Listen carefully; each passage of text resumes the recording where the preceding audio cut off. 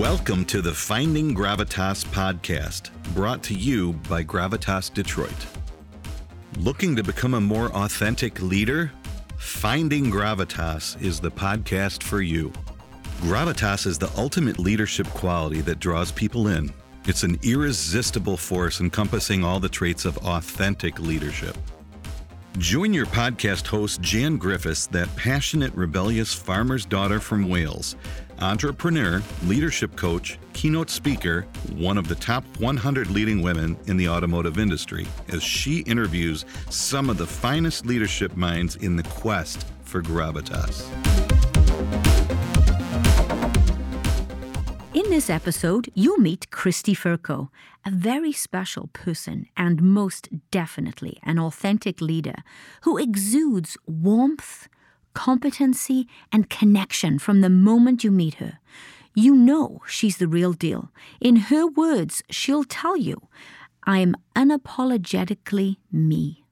There's a unique presence that she has. We'll explore what all this means and more. Let's get into it and continue our quest to find gravitas.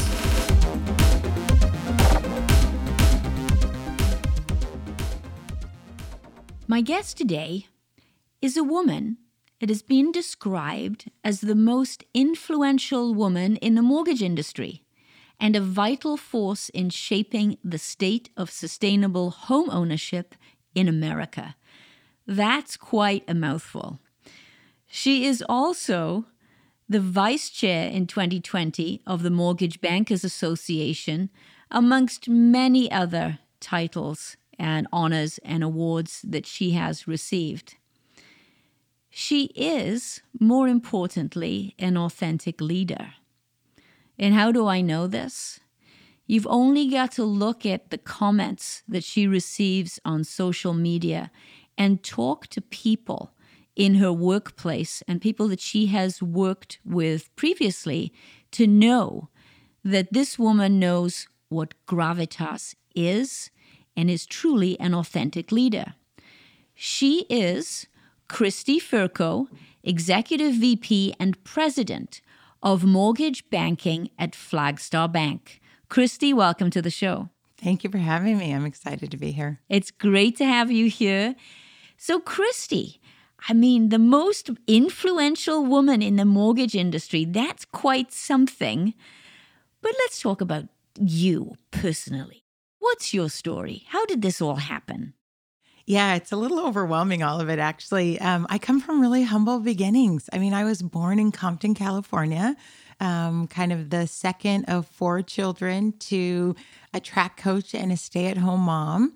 My father actually received the head coaching job at the University of Arizona when I was 4 years old. And the distinction in that was he was named the first Black head coach at a major university.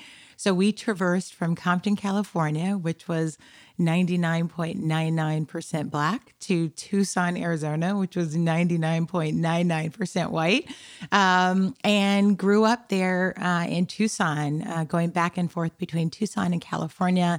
And so I traversed both of those worlds. And that's such an important part of my upbringing because I think it really shaped this adaptability of going back and forth between those two environments. I also think being the daughter of a track coach, I tell people my parents didn't raise boys and girls, they just raised kids. And so they encouraged us to do whatever we wanted to do. So I played football, I raced motocross, I just did anything that we wanted to do. My parents really encouraged that. And, as a track coach, my father, they raised us more coaching us like my dad would his athletes versus raising children. So I have actually no memories of my parents ever telling me, no, I couldn't do something. It was always everything had consequences. And they really just encouraged us to kind of be our best self. So I grew up really without limits, without any boundaries being placed on me. Whatever I wanted to do, my parents encouraged me to do it. And so it really helped as I grew up and I tried different things. Again, there was no such thing as failure in my house. It was only just learning different ways or better ways to do it the next time. And so that was a freedom really growing up with that type of environment and encouragement just to be your best self. Again, I think one of the things that comes with being raised by a track coach is that the limit is only on yourself, right? In track, it's all about your personal best. Can you better your personal best? And so I also just grew up not thinking about kind of competition versus others. It was always about how do I be my best self? And so that as I grew and went into the corporate environment, that really shaped kind of who I was because I didn't think about other people as kind of competition. I wanted the best for them and wanted them to do their personal best because I was going to be my personal best. And so as I graduated from college, I went to the University of Southern California. I was a finance undergrad and came out of college, started at Baxter Healthcare, actually selling hospital supplies. So I did that for a couple of years, then moved into sales management, moved into human resources, and then left Baxter after 6 years, moved into Pepsi. So the Frito-Lay division initially of Pepsi, but 8.5 years there, all in human resources actually. And then that journey took me to PepsiCo headquarters in New York. And I was there during 9/11. And I think like many people after 9/11, I was contemplating kind of what was the meaning of life. And, I decided it wasn't selling chips and soda for the rest of my life. And I started researching companies that could balance this workaholic DNA that I had with this altruistic need to give back and have my life have some meaning. And I researched 3 companies, Disney, because that was in California and I wanted to get back home to family, the Red Cross, and then Fannie Mae. And on October 11th, 30 days later, a headhunter called about a job at Fannie Mae.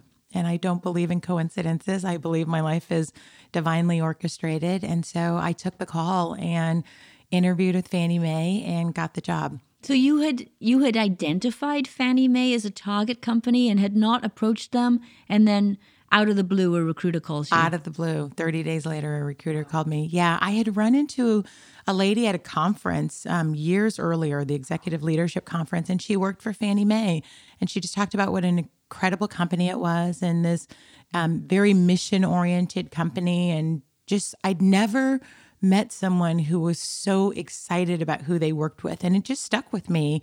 And so fast forward, 4 years later, when I was contemplating what I wanted to do, Fannie Mae came to mind from that experience with that young lady and just started, researching and understanding what they did. And then out of the blue, the headhunter called me on October 11th. Yeah. I know, pretty extraordinary. So I took the job at Fannie Mae and went in as the head of HR supporting the single family business and just did some great work there. It ended up being 15 years, 5 of it in human resources. And then I got the opportunity to move into a line business, which is a very rare transition from a lot of HR folks moving from HR into actually running the business.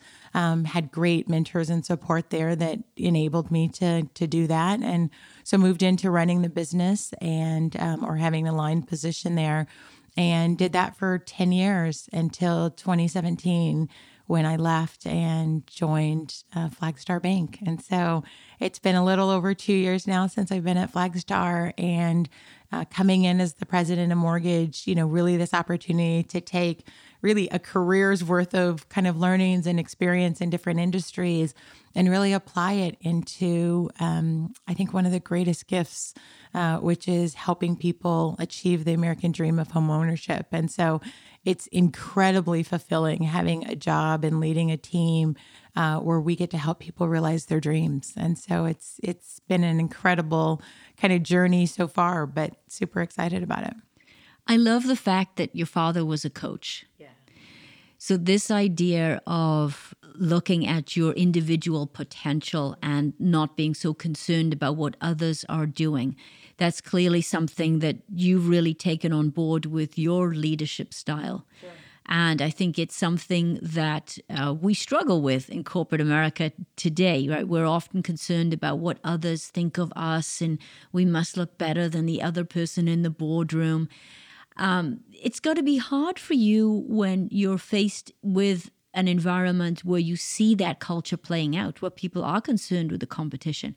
How do you handle that? How do you stay true to yourself and what you know is the right way to lead when perhaps you're surrounded by others who don't share the same philosophy? Sure. Actually, it's not very hard for me at all because it's who I am. And so what I try to do in my leadership is really understand each individual and who they are. So what are their strengths? What are their opportunities? What are their gifts? And how do I really bring that to the team? And I try to be conscious as I build the team. I have a big matrix actually of my team and what their strengths and what their opportunities are. And as I go and fill open positions, I try to be intentional not only about what do I need for that position, but what does the team need as a whole to be able to really lead the organization in the way that we do. And so I really believe in complementary skills. I really believe in kind of bringing each individual's kind of best self to the work that we have to do and really encouraging that. And I do think, to your point, there is an expectation, especially in corporate America, about how people, engage or how people show up or a certain way to act or be. That was really prevalent when I worked at Pepsi. They used to call it Pepsi Pretty. I mean, there was a profile at Pepsi and you had to meet that, and the most successful people did. At Black Star, there's not kind of that profile, if you will, but it is about really understanding what each individual, what's their role and what are they required to bring, and then what's their uniqueness that they bring to the role. And then as a leader, trying to get that best out of them so they could really be their best selves. And so I try to be really intentional about each individual and what they need versus what this corporate mold or expectation is, because I believe, again, the sum comes together, or, the parts come together as the sum of the whole. And as long as we can deliver as a team on the result that the company needs, at the end of the day, that's all that matters. Well, you talk about a mold. Yes. And I have to tell you, when I think about what the president of mortgage banking for a large bank would look like, I don't picture you. I honestly picture a stuffy conservative white guy. I hate to say that, but it's true. And let's even take the gender and race out of it. I imagine somebody who's very conservative, very buttoned up, not with this great big personality and warmth that you have. So how did you break through that mold? Yeah, it's interesting. Dave Motley, who was the past chair of the MBA, the Mortgage Bankers Association, he actually said the Mortgage Bankers Association is male, pale, and stale. Exactly. What a exactly great way. What you said, right? And he can say that. He's a white male. But he was really calling the organization to the need to embrace diversity and inclusion and have people change the complexion literally of the organization. I mean, in mortgage banking, the average age of the average loan officer is 56 years old. And then when you look at the appraisers, the average age of the appraiser is 58 years old. And so, if that continues to be the state of the industry and we don't get new energy and new blood in, then, mortgage banking is headed for a rude awakening. And so I am very rare looking like me in mortgage banking. It is not unusual to be the only one of me in the room. We are desperately working to change that. But I think some of it goes back to my upbringing and, traversing both, kind of a majority Black and a majority white environment my whole career. Again, my parents encouraged us to just be who we were, regardless of what environment that we were in. And so breaking the mold wasn't something I set out intentionally to do. I just, showed up as me and ended up breaking through that. But I think it comes with being very comfortable with who I am. I am a Black woman, and at last count, I'm the only Black female leading a mortgage banking company in the country. I'm one of 2 Blacks and one of 12 women leading a mortgage banking company. And so there's definitely a lot of work that needs to be done to, diversify this industry. And there's some great work that's being done by both the Mortgage Bankers Association, Tony Thompson at NAMBA, has this initiative called Mission 2025. And the desire is to introduce young people, millennials, and people of color into the mortgage banking industry. And I work very diligently in talking to them and encouraging them that this mortgage banking is a great career for young people. It's still one of the only careers where you can earn a 6-figure salary and not be college degreed. We certainly encourage college degrees, but it provides just a wealth of opportunity. And as I said before, you're helping people realize their dreams. It's a noble industry in that regard. And so for me, breaking the mold is just about showing up, being my best self every day and working hard. I always say I won't be the smartest person in the room, but I'll probably be the hardest worker in the room. This work ethic, just working hard and being diligent and doing what I need to do, to be successful. And that has gotten me noticed, and that has gotten me kind of recognized. And, the opportunities then have presented themselves for me to do more and take on more responsibility. And then with that responsibility comes the responsibility of bringing others, kind of along with you. And so that's what I've been intentional about doing as I've grown my career, really bringing others along the journey so we could, again, change what people expect of the mortgage banker, right? There is no typical mortgage banker. I'm demonstrating through my leadership and the work that we're doing at Flagstar that you don't have to do it the mold and you can still be successful. So what are you doing? Can you give us some specifics? What are you doing to bring millennials and the younger generation into your business to make it attractive to them? What are you doing? Yeah, so at Flagstar, we do internships. And so we're introducing people to the business and being intentional about courting those individuals. So not only making sure they have a great experience during the summer while they're there, but then following up with them, encouraging them to come back the next year so they have 2 years, 3 years under their belt before they graduate. And then because it's been such a positive experience, then they think about banking and specifically mortgage banking as a career option. I mentioned Tony Thompson earlier, NAMBA and this Mission 2025, he is courting at historically Black colleges these kids and having day-long workshops, bringing them in. So at the Mortgage Bankers Association conference that was just in Austin in October, he brought in a couple hundred kids that listened to speakers. I was one of them that, talked about a career in mortgage banking, what those opportunities were, and really gave them exposure to the industry. And we'll continue to nurture that, offer those kids internships so that, again, they get comfortable with this is an industry that they can think of for their career. It's funny when you talk to mortgage bankers about how did they get into mortgage banking. No one, when we were growing up said, I want to be a mortgage banker when I grow up. It's something that everyone just fell into.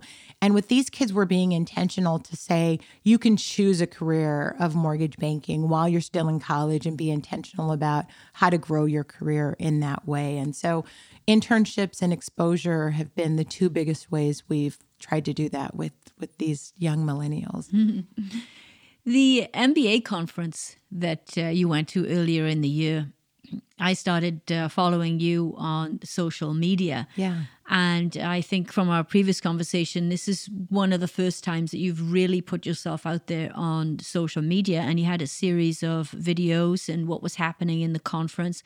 And it was really good. It was very authentic. It was short videos, it was nothing. It was anybody would have a hard time watching, but they were very personal. It was you. Sure. And I could see by the comments that were coming back that you were clearly an authentic leader and somebody that I wanted on the show because, quite frankly, I don't want anybody on the show who just says or thinks they're an authentic leader and they're really not.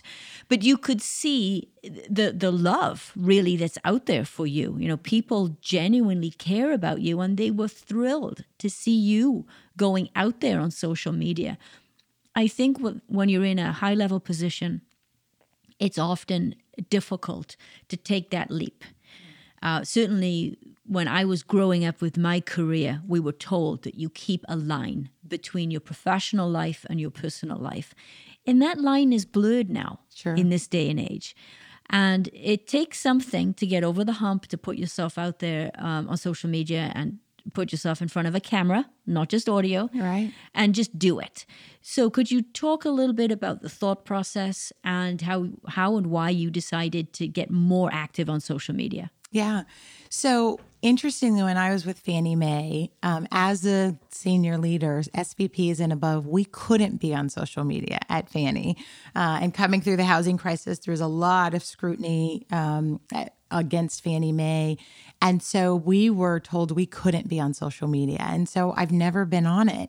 And I think times are changing, and you see all of these social media influencers. And I just hired a new chief of staff and head of strategic initiatives, and Christy Sukamnit, and she is big on social media. And we had been talking for the last year about Flagstar about how to increase our social media presence in general for the company, specifically for mortgage, and how to put it out there.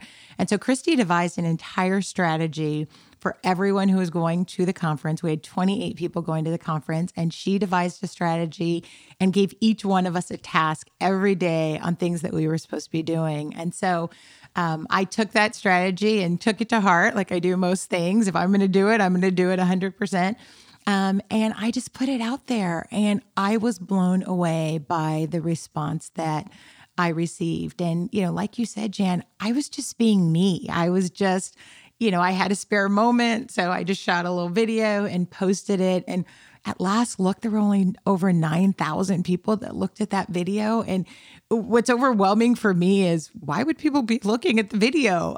But I think it helped me appreciate that people do want to hear from leaders and do want to know what they're up to. And there's an enormous responsibility around that, but it was quite easy to do. And so I was just speaking from the heart. It was unscripted, and I'm just talking about kind of what was going on at the conference and what was going on for me.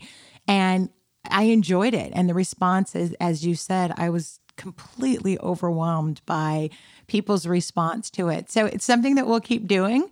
And it's something that, you know, I'm looking forward to, and just really being thoughtful about, you know, what do people want to hear, and how do I create content that is interesting, that really helps advance people's thinking, not only for the industry, but in leadership in general. And so there will be more to come. It was a fun experiment, but, you know, really enjoyed kind of this initial foray into social media. And so I think we'll keep going. Well, it was a great first time being out there. Yeah, thank you. Something happened in this conference, and I don't know exactly what it was. Perhaps you can enlighten us. But I came across this quote, and it said that you were amazing. I was moved, and my well was filled with your courage, leadership, and vulnerability. This is something that somebody had posted in a comment on LinkedIn. What happened that would move somebody to write something like that? Yeah, so I was on a panel, Empower. It's a women's empowerment group, part of the Mortgage Bankers Association. So Marcia Davies, who's the chief operating officer of the MBA, this is her brainchild. And it's really created a movement of women in the Mortgage Bankers Association. Over 14,000 women are now a part of the Empower community. And the Saturday before the conference kicks off on Sunday, Marcia has an all-day leadership conference for women. And there were over 500 women that attended the Saturday event. I was on the kickoff panel with a group of amazing women, and Byron Ballston moderated the panel for us. And one of the questions he asked was, what was the low point of your career?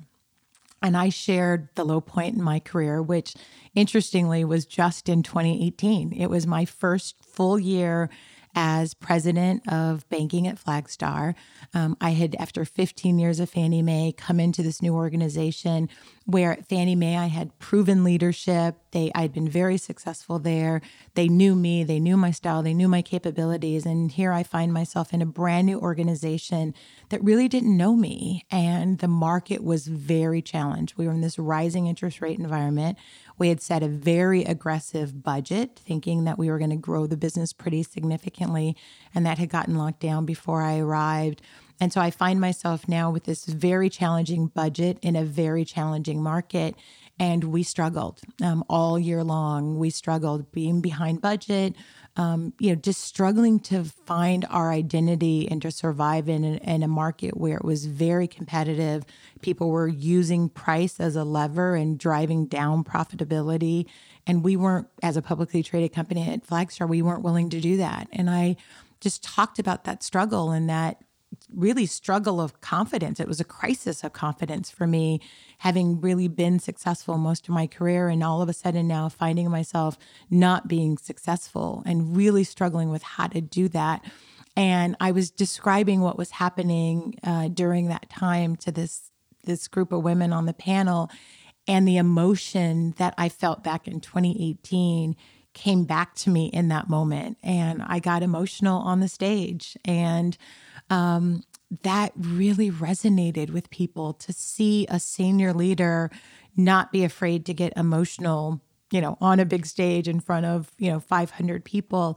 And I got emotional as I talked about it and how I worked myself through that, and the support that I received from a group of amazing women that, came alongside me and said, "What do you need? How do we help you?" And really encouraged me really at my lowest point. And I just shared that with the audience, and I was blown away by how that resonated with people, because I don't think people experience leaders, one, being that vulnerable, and certainly not in such a public way.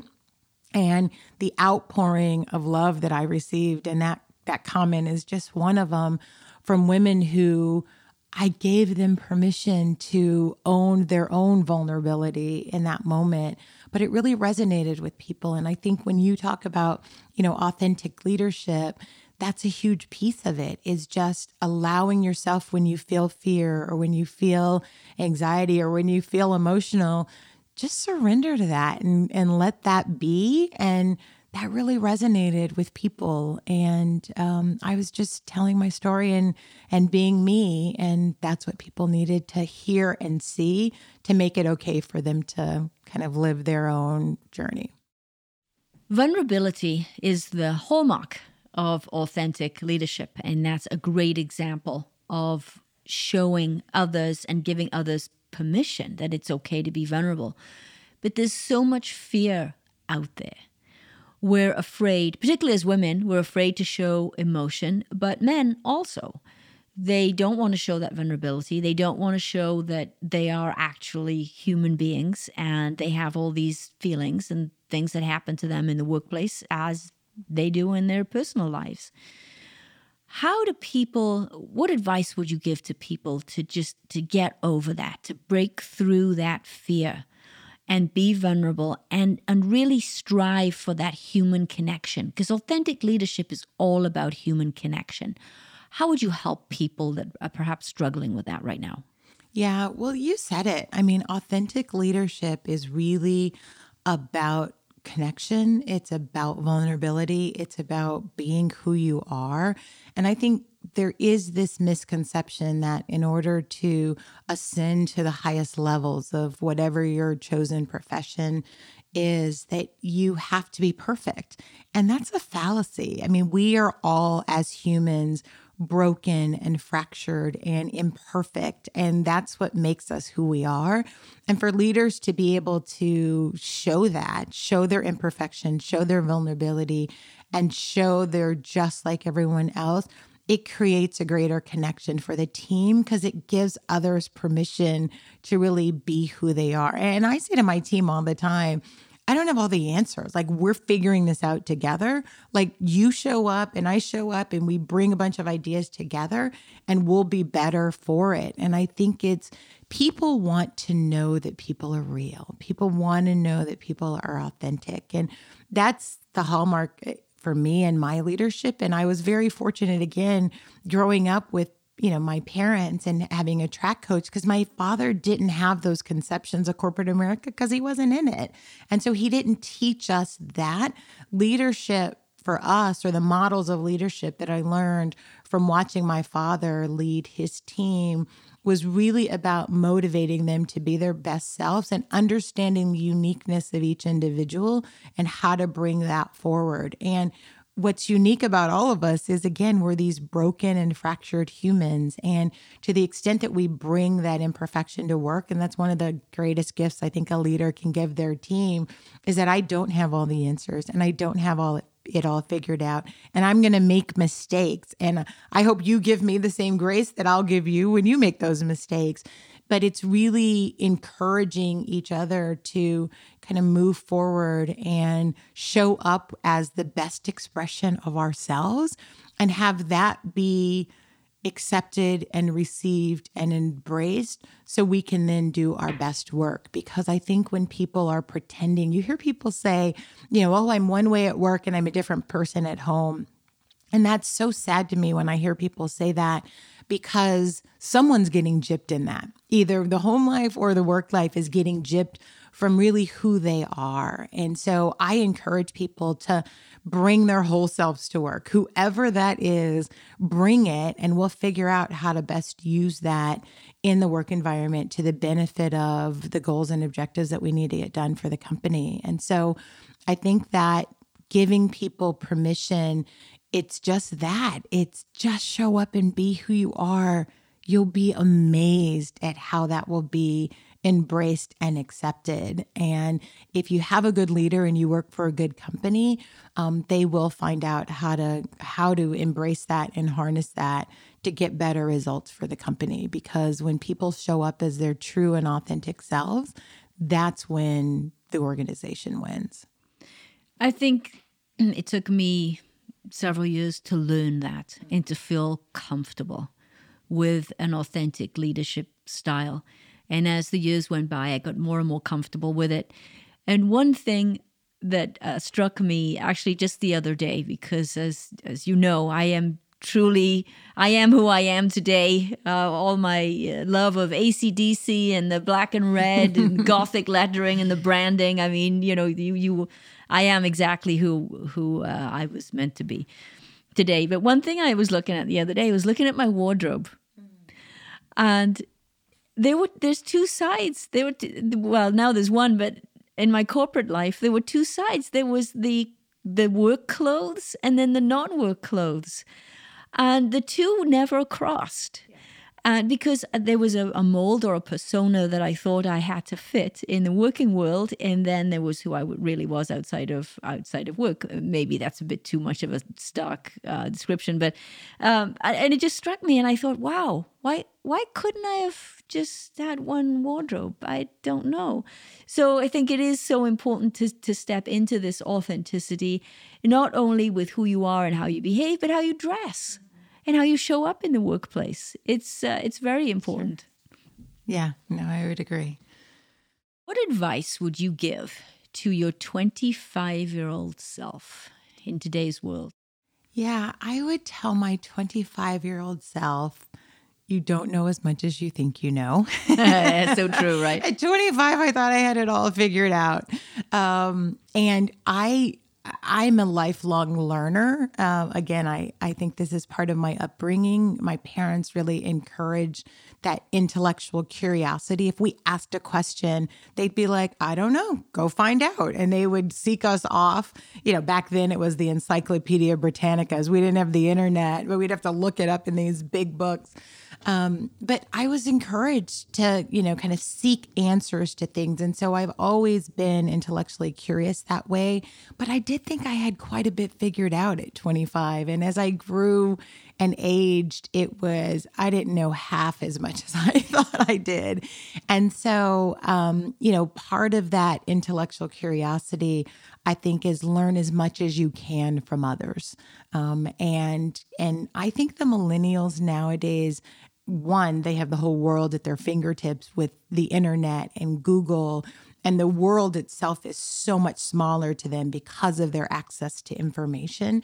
And so I would really just, encourage the 25-year-olds to really just fervently go after that curiosity and of learning as much as they can, but not only, doing the self-study, but learning from other people, because the richness of experience can't be learned in a textbook or on the internet. That comes by engaging with people and listening to experiences and really figuring out then in all of that what then works for you, and then go forward and be your kind of best self with that information, or craft kind of who you are and your best self with that message. And so that's what I would tell my 25-year-old self. And it's going to be okay.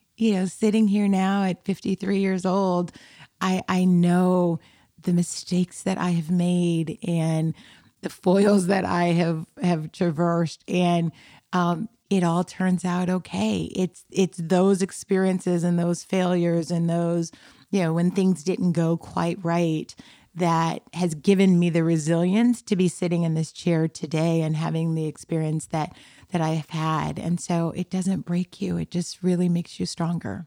Yeah, well said. What's your legacy? What are you going to leave with?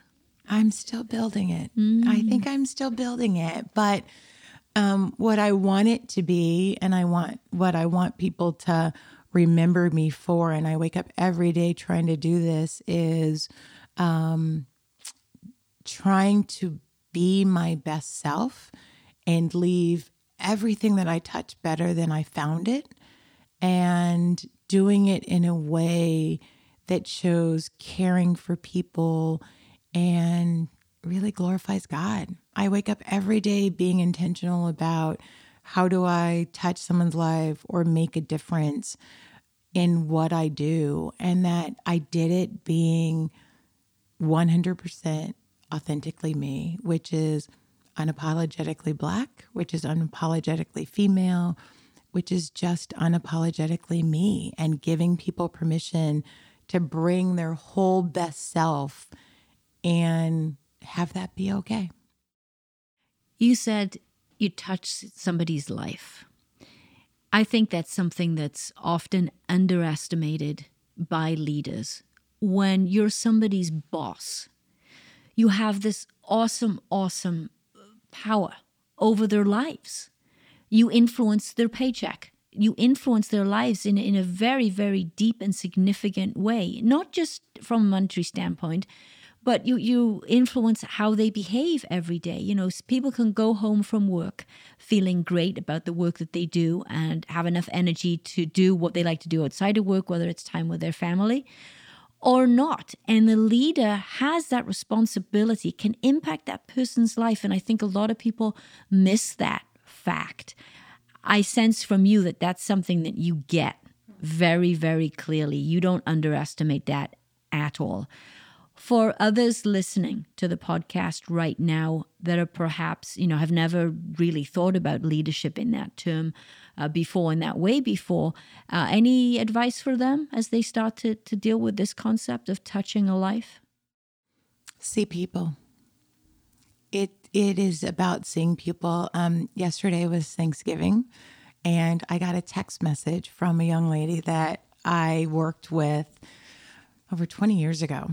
And she's, still in my life through text messages and messages. But yesterday, she sent me a text that said, I'm, so thankful for you, and you will never fully understand the impact that you have had on my life. And I think of you often and fondly, and, wish you and your family the best. And the story with this young woman 20 years ago, she was a young mother. She has all grown kids now, but she was a young mother with twins, and was really struggling to balance work and life. And she was a great performer for us. And I noticed how harried and distracted she was every time I saw her. And I just sat her down one day and said, what's going on with you? Like, I notice you're different. What's going on with you? And she described kind of what was happening in her life at that moment. And her husband traveled quite a bit. And I just said to her, what do you need? And she said, I love my job and I don't want to quit, but I just need some time to figure it out. And we, after a series of conversations, she ended up going part-time. And she was the best part-time employee that we had. I let her work from home. She worked part-time. And I promised I got as many full-time hours out of her, but it gave her the space that she needed to figure out how to manage her young family and figure out how to do it all, be the mom she wanted to do and still contribute at work. And it was one of those things that it was just paying attention and seeing her and taking the moment to listen to what she was going on that had this lifelong and lasting impact that now 20 years later, she still thinks of me to send to Thanksgiving. And that's all any of us want, is to be seen and to be heard. And as a leader, you have the unbelievable gift and privilege, but also obligation to be able to see your team for who they are. And if you notice and let them know that they have worth and that you see them, then they will deliver results beyond measure, not only for you personally, but for the company and what you're trying to get done. Yeah, people before the numbers will follow. People before the numbers. It's a very hard philosophy for a lot of leaders to comprehend and to certainly display behaviors that support that philosophy, but very, very well said. That's right. Gravitas is that irresistible quality that pulls people in, that people feel safe, people feel that the leader believes in them and wants to unlock their potential. It sounds like to me that there's a lot of gravitas to you. But if you had to summarize gravitas in one or two leadership traits, what would it be to you? Gravitas to me, I would say energy and light.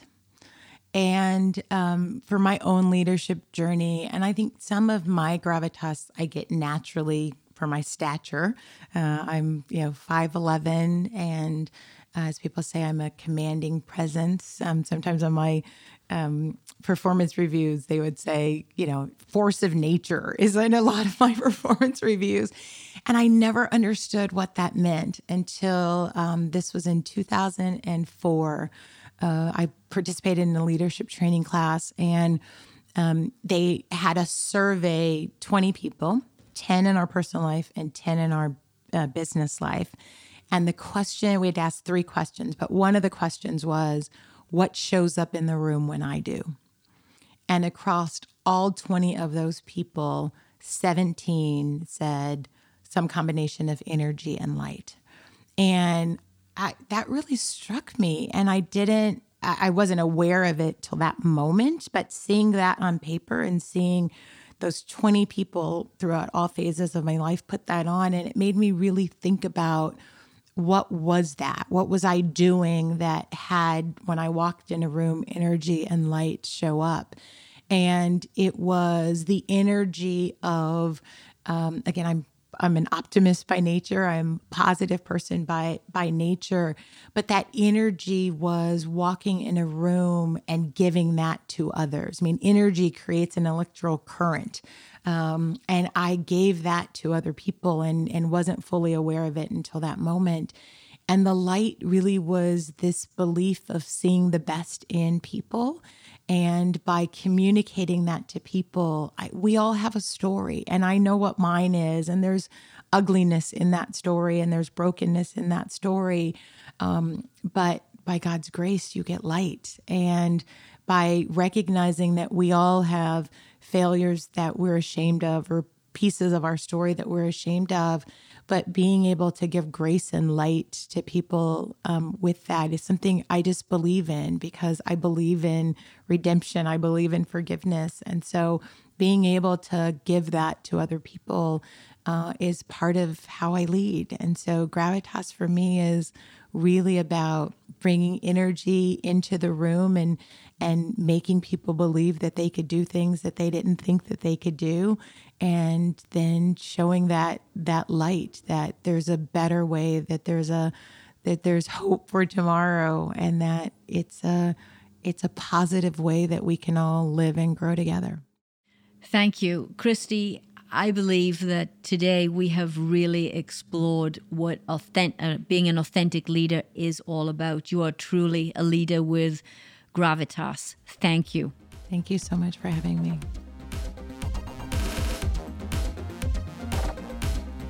If you enjoyed listening to this podcast and you found something of value that will help you on your quest for your Gravitas, then please share with your friends and colleagues and subscribe. Visit us at gravitasdetroit.com to find out more.